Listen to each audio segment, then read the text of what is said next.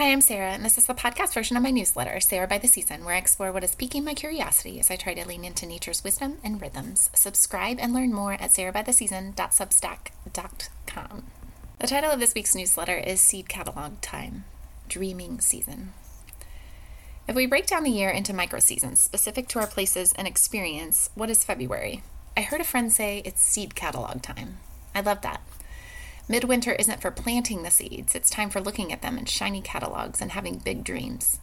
So often, even if we do set aside the time for daydreaming, which who does, we quickly poo-poo our own dreams with rationalizations about money, time, our lack of expertise, etc. But when I look at seed catalogs, at least at first, I am not thinking about the size of my garden or the fact that I have an actual day job and 2 kids with busy schedules. I am thinking about how cool it would be to grow 7 different varieties of heirloom cabbage. But then what kind of netting I would need to buy because the cabbage moths always get into my cabbage. I'm not thinking about how we hope to take a family road trip this summer, that our oldest is starting high school and the summer school and training that comes with that, all of which will get in the way of gardening. I am thinking about how excited I am to get my hands back in the soil and how I'm going to build some new beds this year and early mornings with Wendell out there weeding. What if we treated midwinter like I treat seed catalog time? Instead of immediately moving to rationalizing mode, we made midwinter a dreaming time. Spring is stirring, for sure, but much of the action is going on underneath the earth or mysteriously out in the ether in ways we don't understand. Like, how do the birds know when to return, when to start singing again?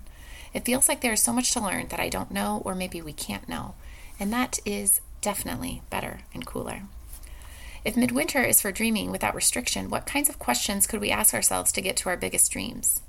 So many of us are so stuck in our own schedules and patterns, begrudgingly wake up with the alarm, do something to take care of our bodies if we're lucky, get kids to school, go to work, take kids to activities, figure out when/if all of us are home in a 20-minute block and how to get dinner on the table at exactly the right time so we can all sit down and enjoy it together. Maybe hang out with your partner for a bit if you have one, sneak in some reading before bed, fall blissfully asleep, only to start the whole thing over again the next day.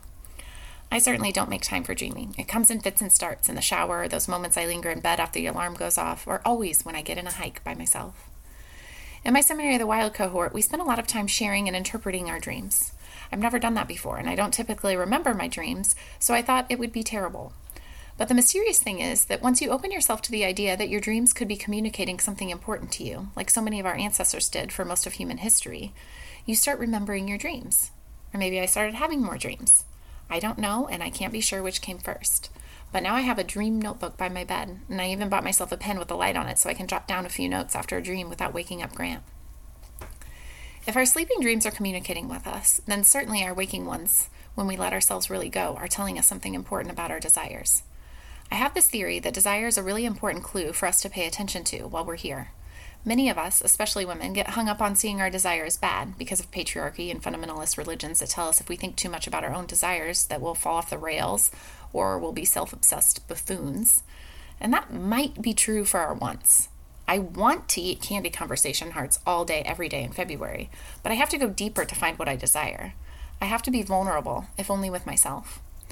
There's this idea in traditional Chinese medicine that the trouble happens when things get out of balance. The winter season is associated with fear. Traditional Chinese medicine tells us that trouble arises when we have an excess of fear, but also when we don't experience any fear at all. The goal isn't to rid ourselves of fear completely, it's to right-size it.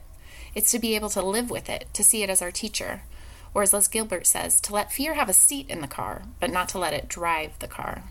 The same is true for our desires. The problem isn't with desire itself, it's when we either deny our desires or when we let them get out of whack in the other direction and let them drive the car. We want to right-size our desires, but so many of us have ignored them for so long that we can't even figure out what we want anymore.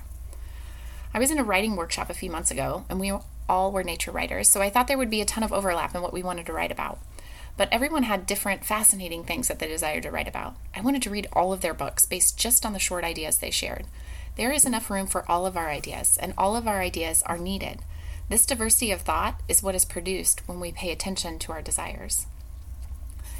If midwinter is for dreaming, how can we give ourselves the space and time to check in and see what we desire? If time and money were no option, what would we go after? How would we spend our days?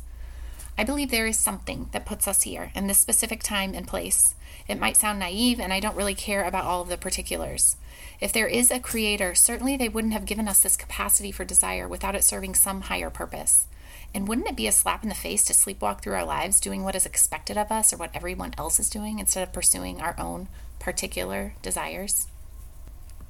You'll have to check out the actual newsletter for this week's Scattering Seeds, where I share things that help us lean into nature's wisdom, or maybe just some things that didn't fit into the newsletter itself, which you can find at sarahbytheseason.substack.com.